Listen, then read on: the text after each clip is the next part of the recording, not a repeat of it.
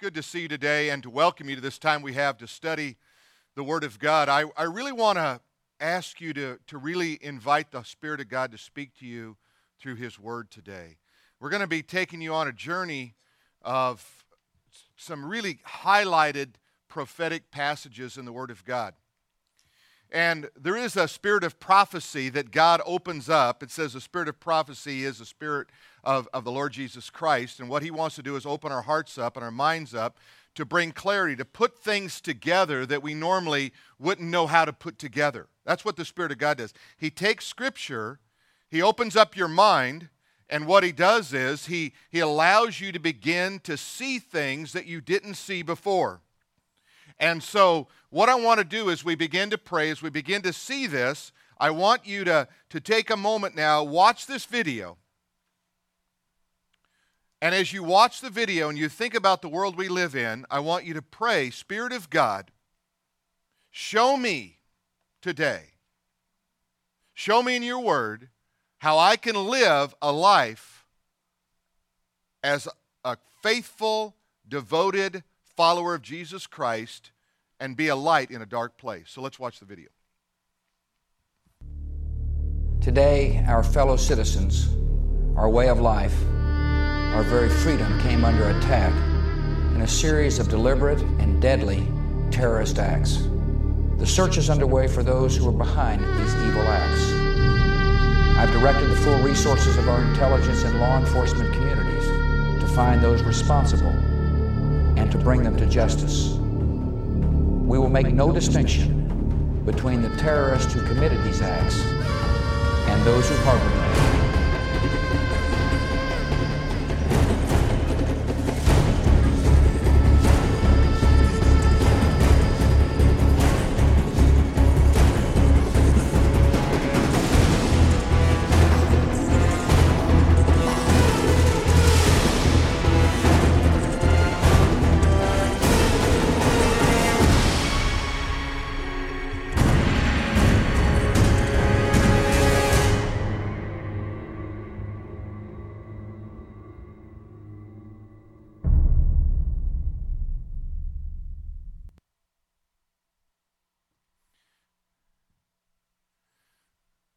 It'll put a smile on your face. You know, you think about the world we live in. My daughter asked me, Dad, do you think the world's going to be around long enough for me to have children? I remember asking the same question when I was in high school and the threat of the Soviet Union was great in our land.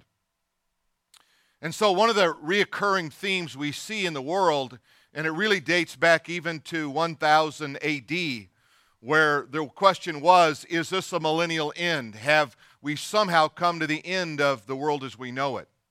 It would only be 300 years later that Europe would face the Black Plague and 1/3 of Europe would vanish from the face of the earth.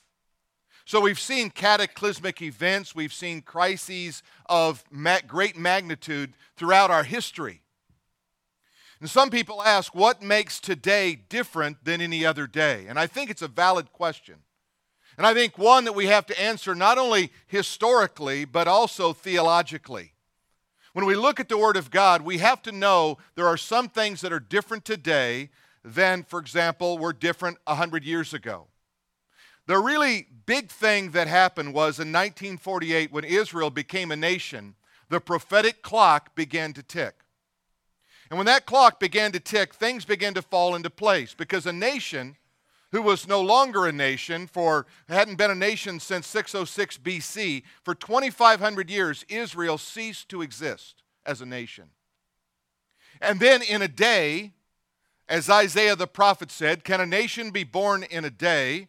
Indeed, God birthed Israel coming out of the ashes of the Holocaust of World War II. Just 3 years later, a nation is born that becomes the only really strategic, democratic friend that we have in the Middle East. That nation has gone through great trial, great turmoil. It is the fulfilling, however, the prophecy given to Abraham and Isaac and Jacob, given to all the prophets through all of the Old Testament writings as they spoke. Even Jesus, as he spoke, on the Sermon on the Mount in Matthew chapter 24, or rather the Olivet Discourse in Matthew chapter 24, when he spoke about the end of the days and what they would look like. So when I say it's a different day, it is different because we're seeing literally more prophecy fulfilled in last day events in the last 50 years than we've seen in the last 2,000 years. That makes it a different day. What also makes it a different day is the ability of nations to do what could not have been done in a former day in a day, and that is bring destruction upon an entire nation, upon an entire people. One of the things I like to do is watch headlines and see how they line up with what's going on in the Word of God. And I ask myself, what relationship do these things have to where we are today as a people? I just pulled last week, I could have pulled 100 headlines. I only pulled 3. I took them from different parts of the world so you could see what is happening. Here's the first one. It was found in the Associated Press on March 7th, and the headlines read this: "Furious over sanctions, North Korea vows to nuke the U.S." Now, if you know anything about North Korea, you know that it really is a country without hope. It exists for its dictator. It does not exist for its people. It is frozen beyond belief in the winter. It becomes a soggy mess in the spring and summer.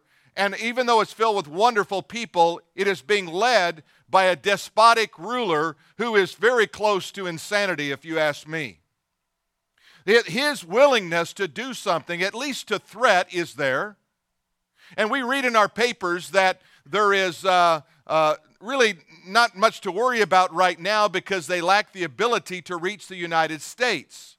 And I have it from good sources that simply is not true. They have had that ability for more than a year. So would they release a bomb? I don't think there's any doubt. What holds that back? God's plan.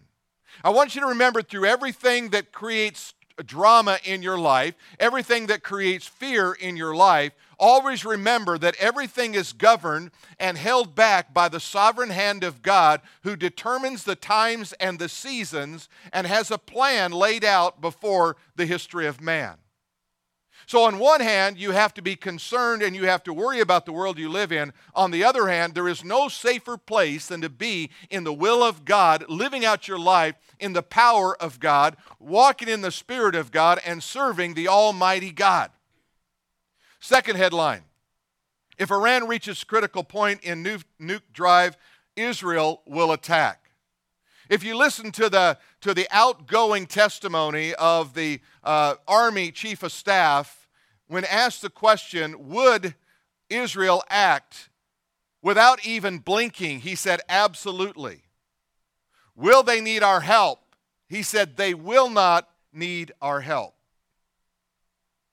What you have to remember is, whatever your view is of the Middle East, know this. A biblical view of the Middle East is this: that entire landmass from the north in Hamath down to the south of the Dead Sea, over to the river Euphrates and to the Mediterranean, was land given to Abraham and his descendants by God Almighty. It was never a land given to a people other than that people.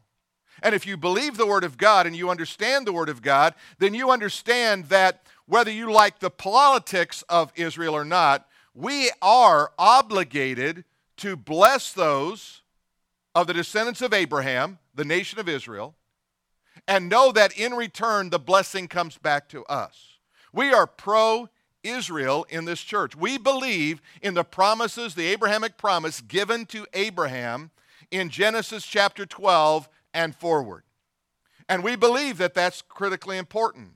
Put yourself in the place of Israel. You come out of the Holocaust, 6 million, probably more, of your relatives, your friends, and your family have been exterminated by the Nazi war machine.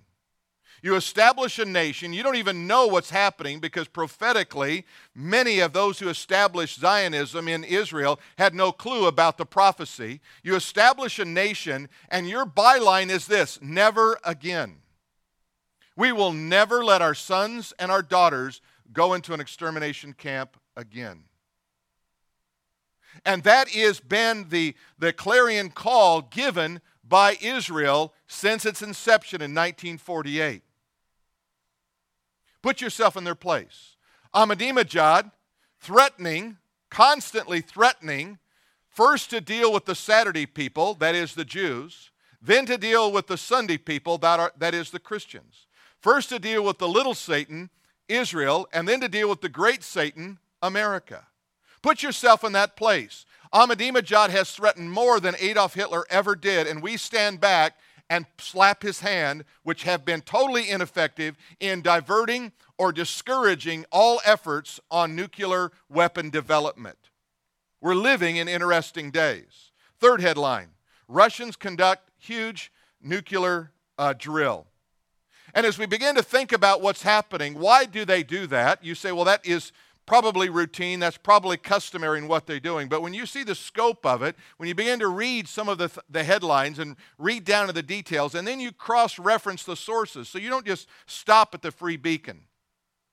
You go over to a Russian newspaper. You go over to Al Jazeera, Al Gore's paper and news network. You go through these different sources, you begin to see what's happening in your world, and you realize that there's more to these stories than just comes across the headlines on news, on CNN, or on anything else.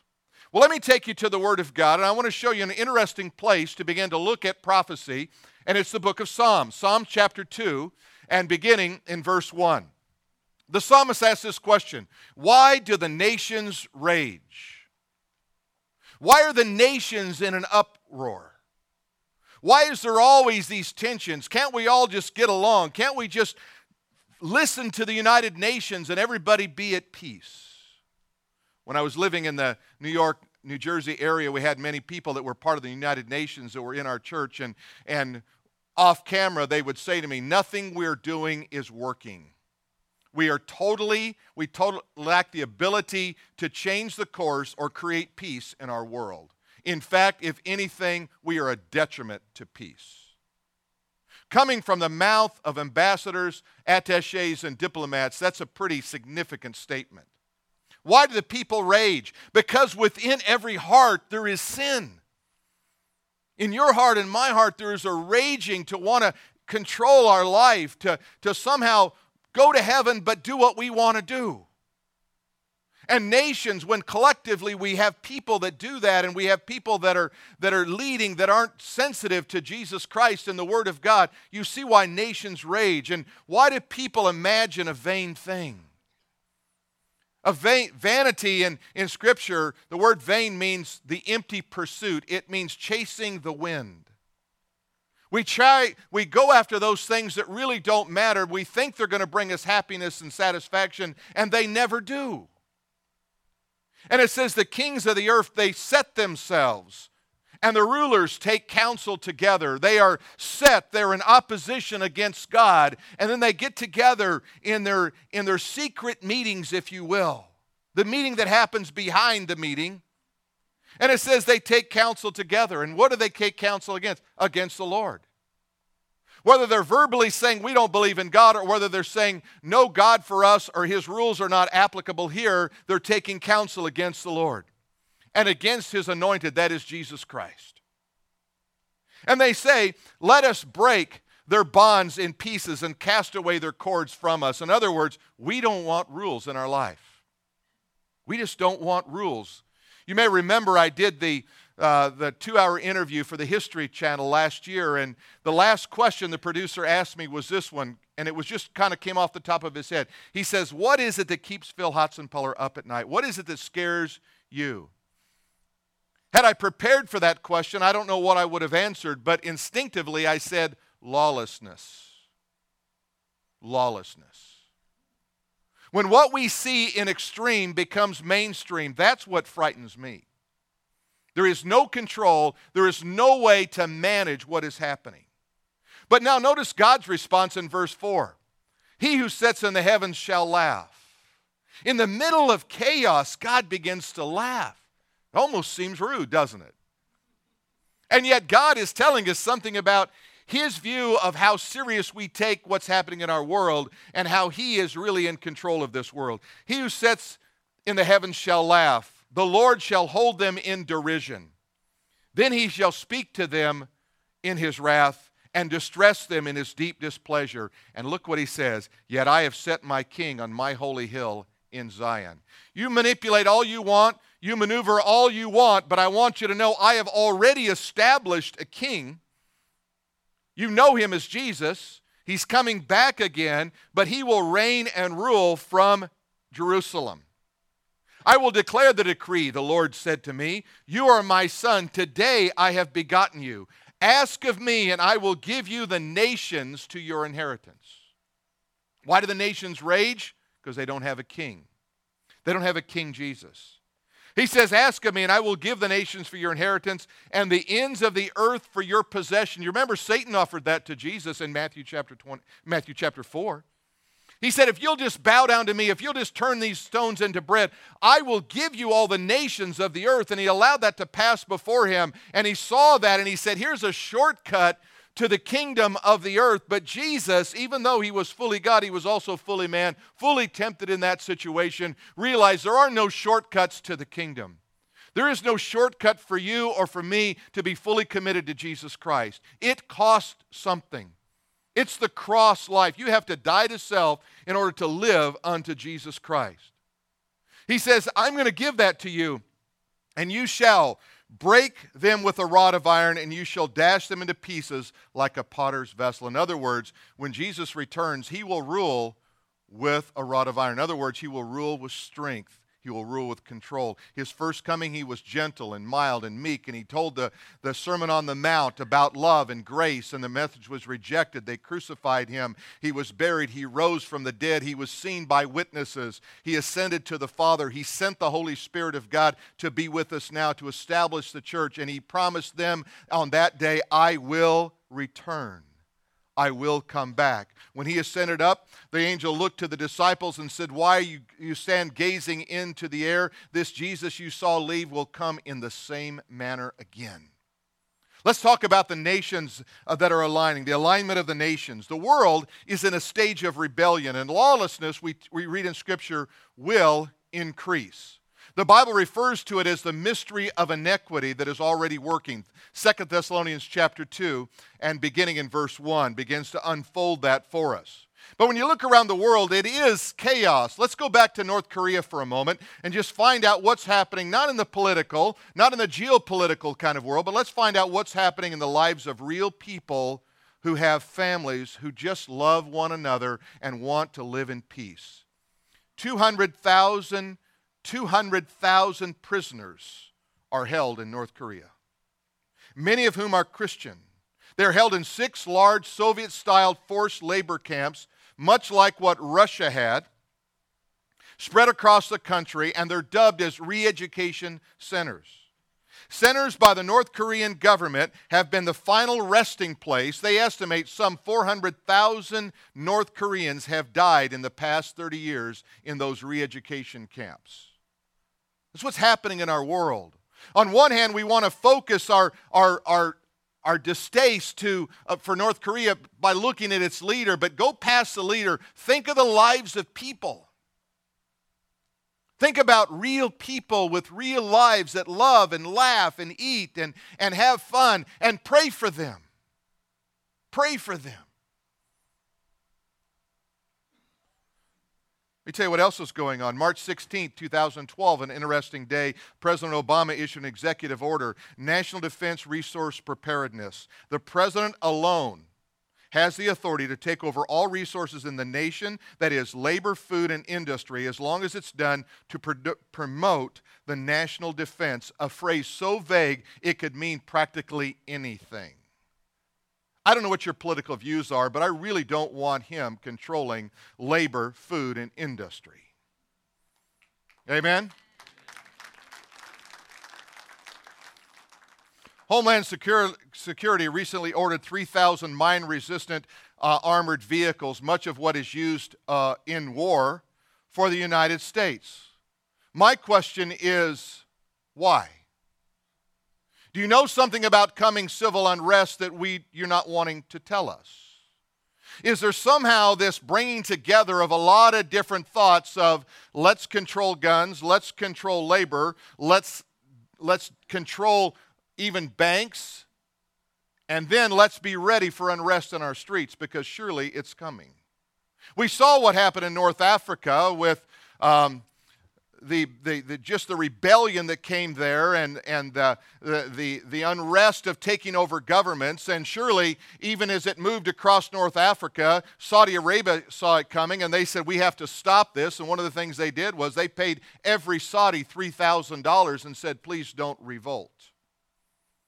Money was better than revolt. They said, fine. How long can you pay off revolt? How long can you keep a people at bay? The changes that are happening just this year in government in terms of moving and shifting around policy and people have changed America forever. Unless there is a revival, unless there is a rebirth, unless there are people who rise up, and I believe that is possible. I believe there is a latter rain. I believe there's a revival that will come before the end of the day. I want to be a part of that. I want us to be in the middle of that. I want to see God open up the heavens and pour out His Spirit like He's done in the past. I pray constantly, one more time, God, let us see an awakening in our land. One more time, let us see people come to faith in Christ, not by the hundreds, but by the thousands and even by the hundreds of thousands. It's interesting when it talks there in Psalm chapter 2, it says that the people imagine a vain thing. If I go back just one chapter to Psalm chapter 1, it says, blessed is the man that walks not in the counsel of the ungodly, nor sits in the seat of the scornful, or stands in the way of the sinner. But his delight is on the law of the Lord, and on his law does he meditate both day and night. And he shall be like a tree planted by streams of water that yields its fruit in all its seasons. In all that he does, he prospers.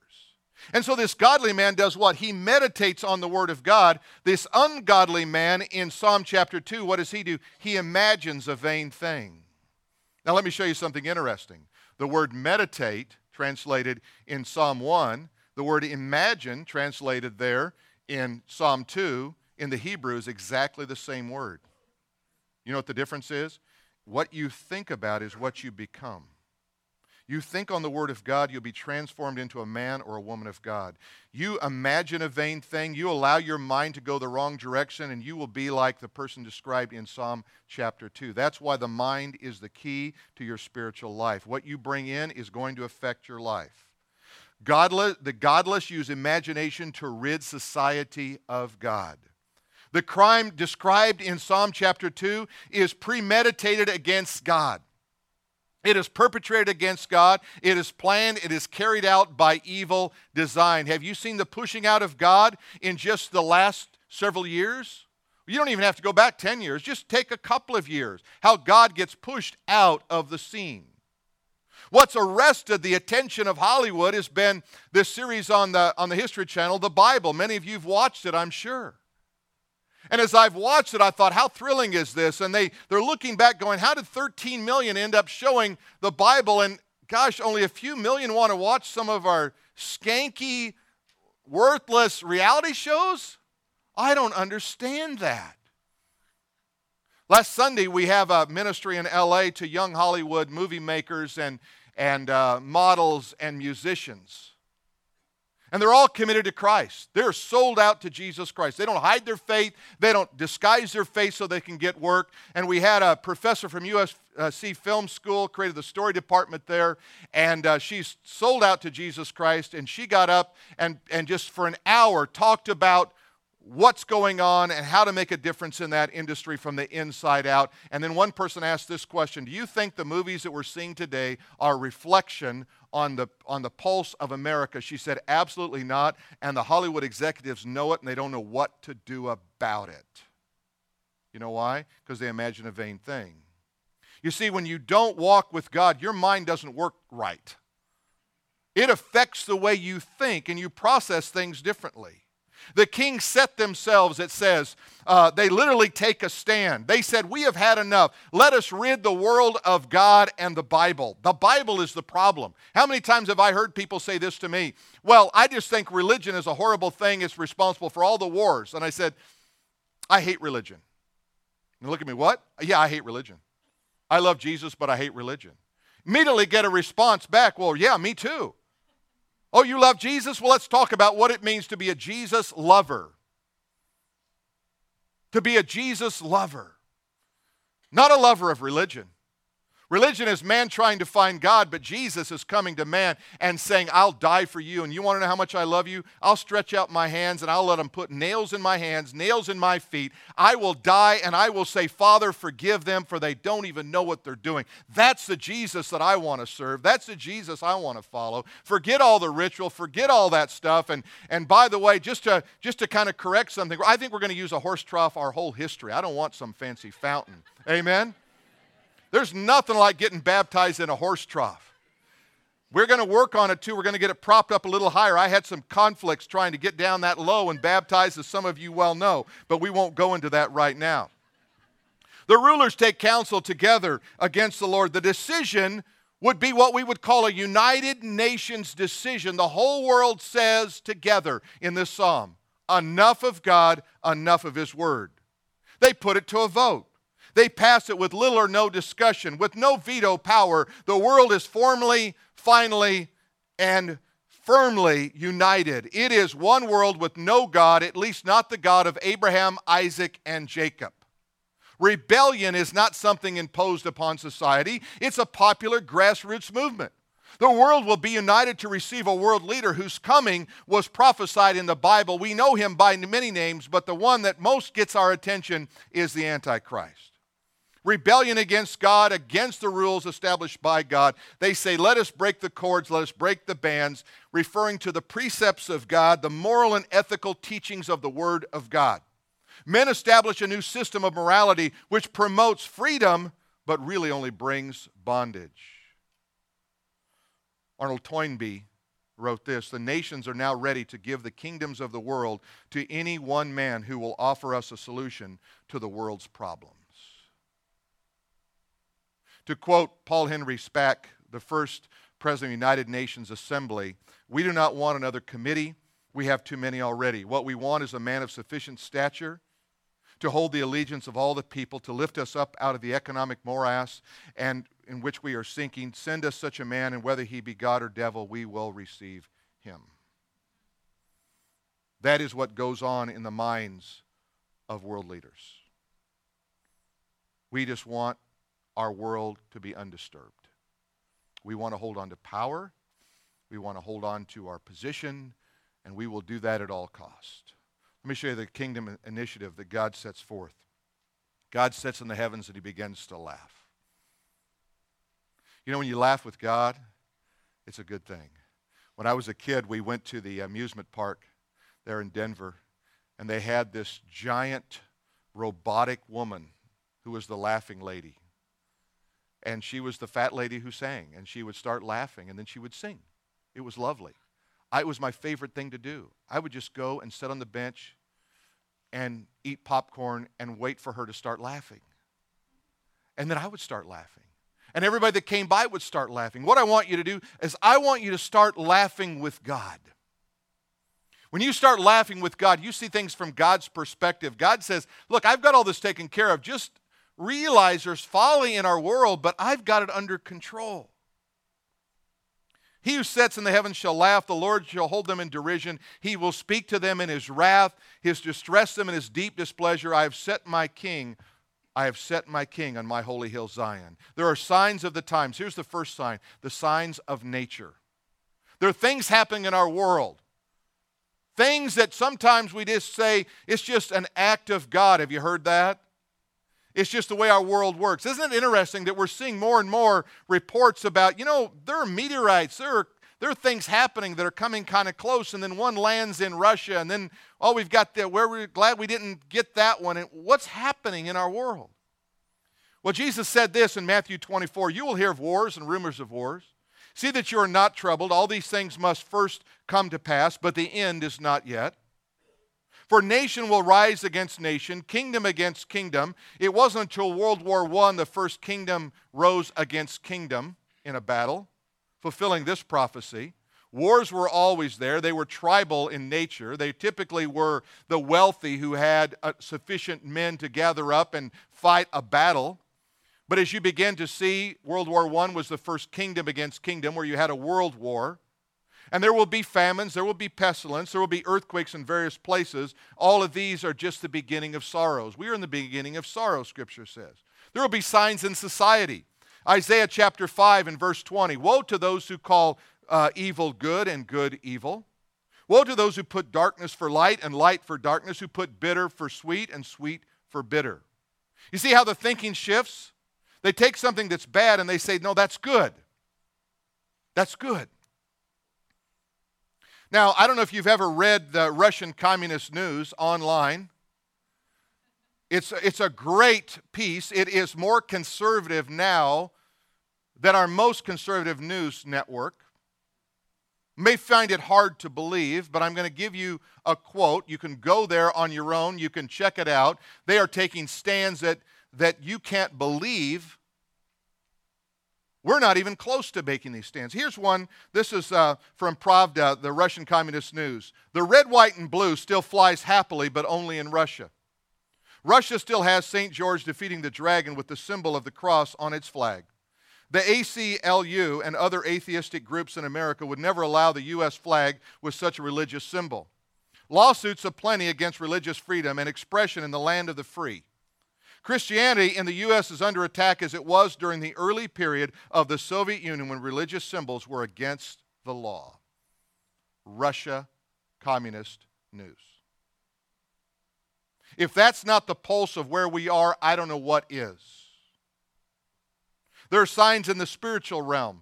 Zechariah said in chapter 12, Behold, I will make Jerusalem a cup of drunkenness to all the surrounding peoples, when they lay siege against Judah and Jerusalem. And it shall happen in that day that I will make Jerusalem a very heavy stone. You know what Jerusalem is right now? It's a heavy stone to the world.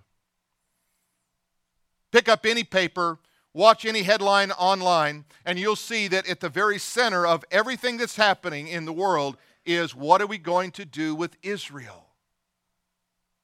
Everybody's trying to take a sovereign nation and take it away from a sovereign nation and give it to another people. It's interesting that the very people that want to take away part and give of Israel and give it to someone else don't want to give up anything of America to the Native American Indian. I'm just saying. It's a sovereign nation. No sovereign nation has the right to take a sovereign nation away, any part of it, and give it to another nation that doesn't, by the way, doesn't even exist. It's a heavy stone. It shall happen in that day that I will make Jerusalem a very heavy stone for all the peoples. See, the entire world feels the weight of this. All who would heave it away will surely be cut to pieces, though the nations of the earth are gathered against it. It says, when you try to do that, I will cut you to pieces. America has always been a pro-Israel nation. That is diminishing as we speak. We are being cut to pieces, I believe in part by poor leadership, in part by a refusal to honor Israel, and in part because we don't, as a nation, love Jesus the way we need to love Jesus. I know it's not politically correct. I've never been accused of that in my life. But somebody has to say something. We're living in a day.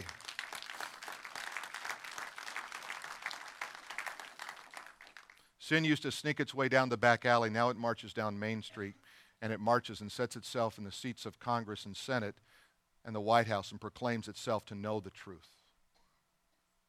1 Timothy says in chapter 4 and verse 1, the Spirit expressly says, now in the latter days, some will depart from the faith and give heed to seducing spirits and doctrines of demons. God is the one who establishes kings and kingdoms. He says God will set his king in Jerusalem. The rulers of the earth, they try to determine the destiny of Israel, a free sovereign state, but God keeps his eye on the plan that he has for his people, Jerusalem and Israel. Jerusalem contended for, you know why? Because of prophecy. Watch this. Psalm 2 clearly says, I will put my king on my throne in Jerusalem. He will rule the nations with a rod of iron. You don't think demonic spirits, you don't think Satan knows that scripture? You know why it's hotly contended for? It's prophetic that our King Jesus will sit and he will rule and he will reign from Jerusalem. And all the nations will come. He will divide, it says in Matthew chapter 24 and 25, he will divide the nations and he will separate them as a sheep from the goats. To the nations on his left, he will say, depart from me, and they will vanish from the face of the earth. It's prophetic. That's why there's tension there. This has nothing to do with Palestinians who've never had a language, who've never had a king, who've never really been a nation at all anywhere, who are rejected by all of their Arab brothers. Nobody wants the Palestinians and offered them refuge. None.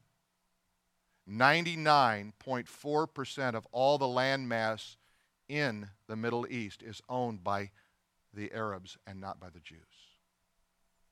Think about it. Less than 1% of the land mass Israel owns, and they want it. Does that not tell you something's going on beyond geopolitical issues? Let me show you the return of Christ. The return of Christ.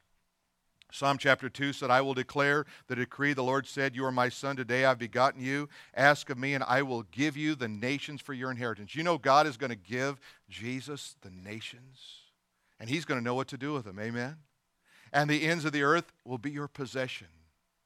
When he comes, he will wear many crowns, and the nations of the earth will bow down to him. You shall break with a rod of iron. You shall dash in pieces with a potter's vessel. Recently, I viewed the movie Les Mis. Thrilled by it, by the way. Most guys don't like that. They don't want to hear somebody sing for 2 hours. I loved it. Got in touch with my feminine side. Felt a lot better about myself. Some of you guys need to rough off some of the rough edges. Amen? But the setting, the French Revolution. The French Revolutionary who stormed the Bastille and he scaled Notre Dame, tearing the cross from the spire and proclaiming, we are going to pull down all that reminds you of God. The history books record in French history.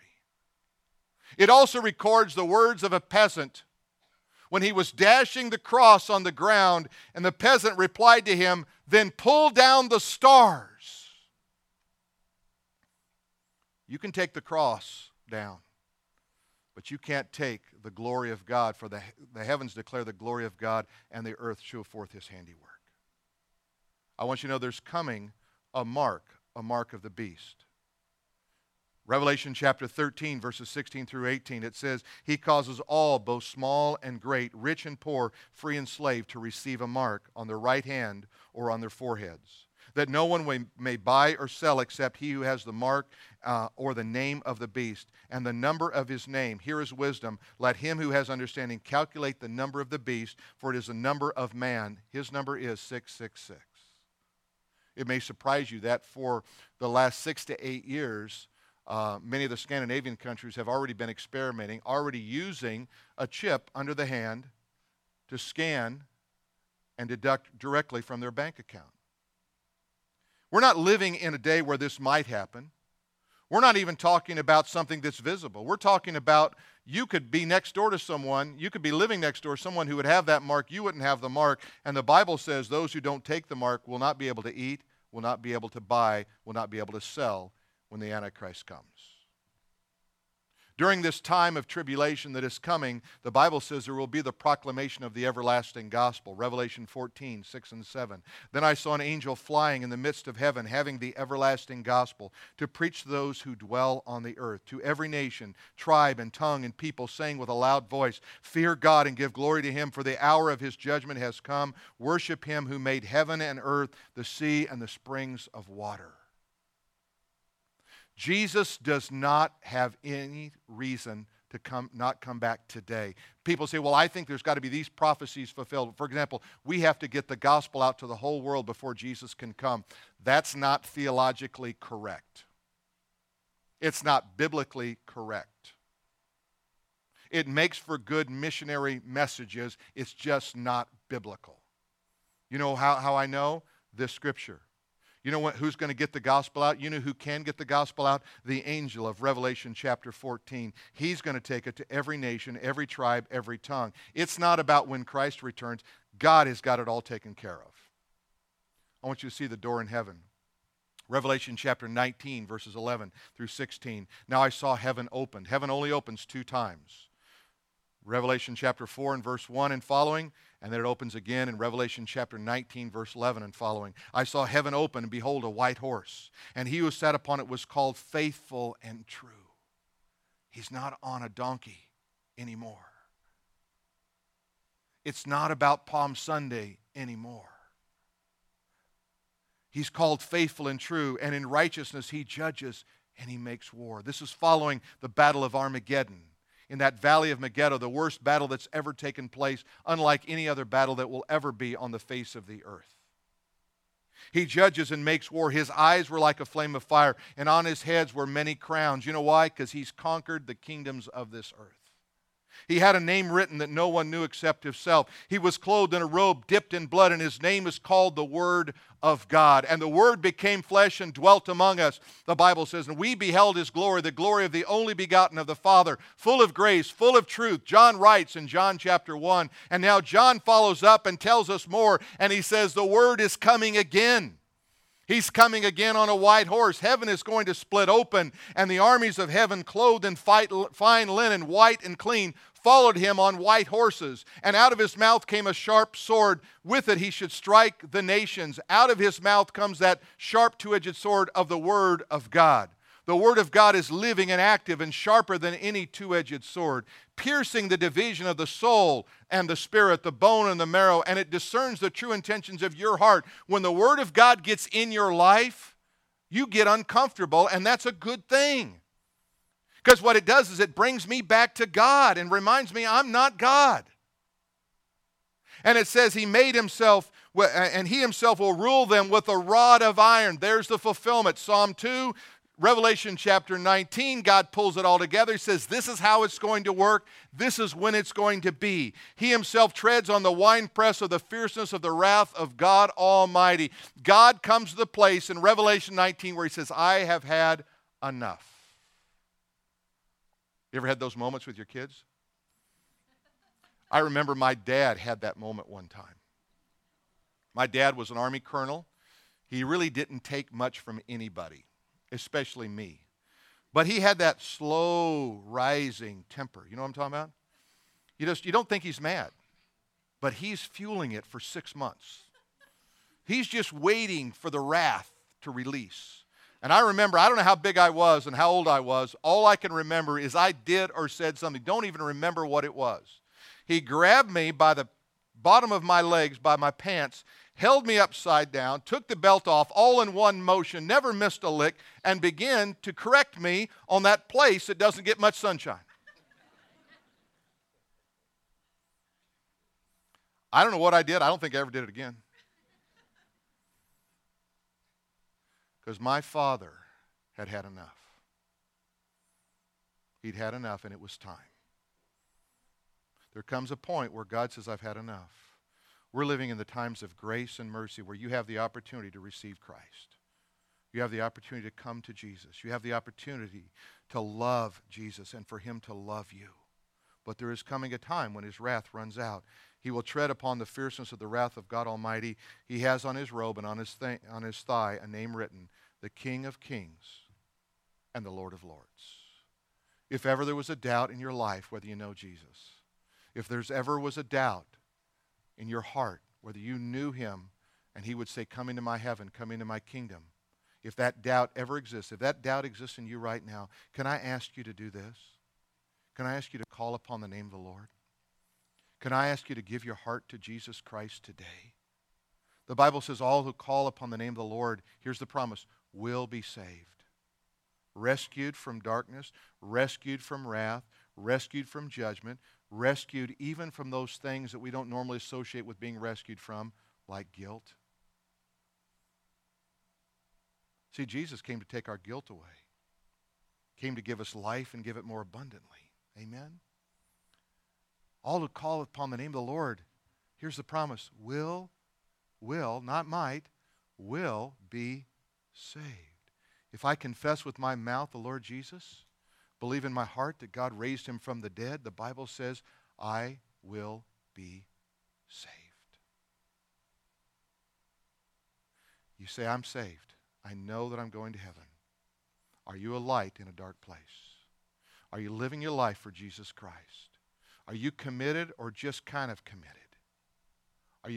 Is Christianity a hobby for you, or is it your life? Until Christianity becomes your life, you won't understand what it means to walk with Jesus. Let's stand together and pray.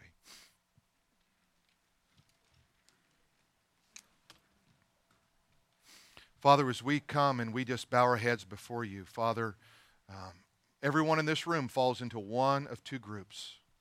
I either know Jesus or I don't know Jesus. I'm either saved or I'm not saved. I'm either going to heaven or I'm not going to heaven. God, I can't know who that is. Only that person and you know that, God. Holy Spirit of God, I ask you right now to bring your powerful spirit of conviction on every heart here. For those who know you, Jesus, would you, if you know Christ, would you just pray right now and ask God to bring you to a new level of commitment?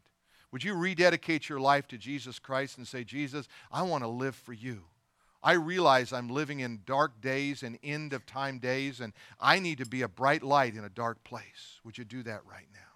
Would you pray for your friends that don't know Christ? Would you ask them to receive Christ? Would you begin to invest in their life? Would you make that commitment to Jesus right now? You're going to be a true disciple of Jesus Christ. For those of you who are uncertain or know for certain that you don't know Christ, you wonder, will I go to heaven when I die? Will Jesus receive me into his heaven? I want to ask you right now, would you just call upon his name? Would you pray a prayer like this one? Lord Jesus, I know I'm a sinner. I believe you died on a cross for me. You were buried. You rose from the dead to give me life. And right now I call upon you to save me, Lord Jesus. Take away my guilt. Take away my sin. Give me new life. Put your Holy Spirit of God in me right now. Allow me to truly be a disciple of Jesus Christ. I receive you, Jesus. Write my name in the book of life. I love you, Jesus. I wonder, was that your prayer today? That second prayer, did you pray and ask Jesus into your heart?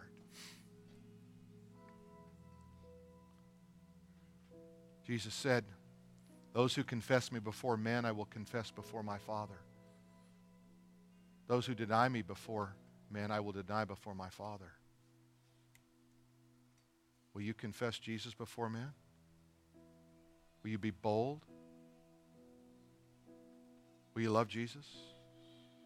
Will you love Jesus?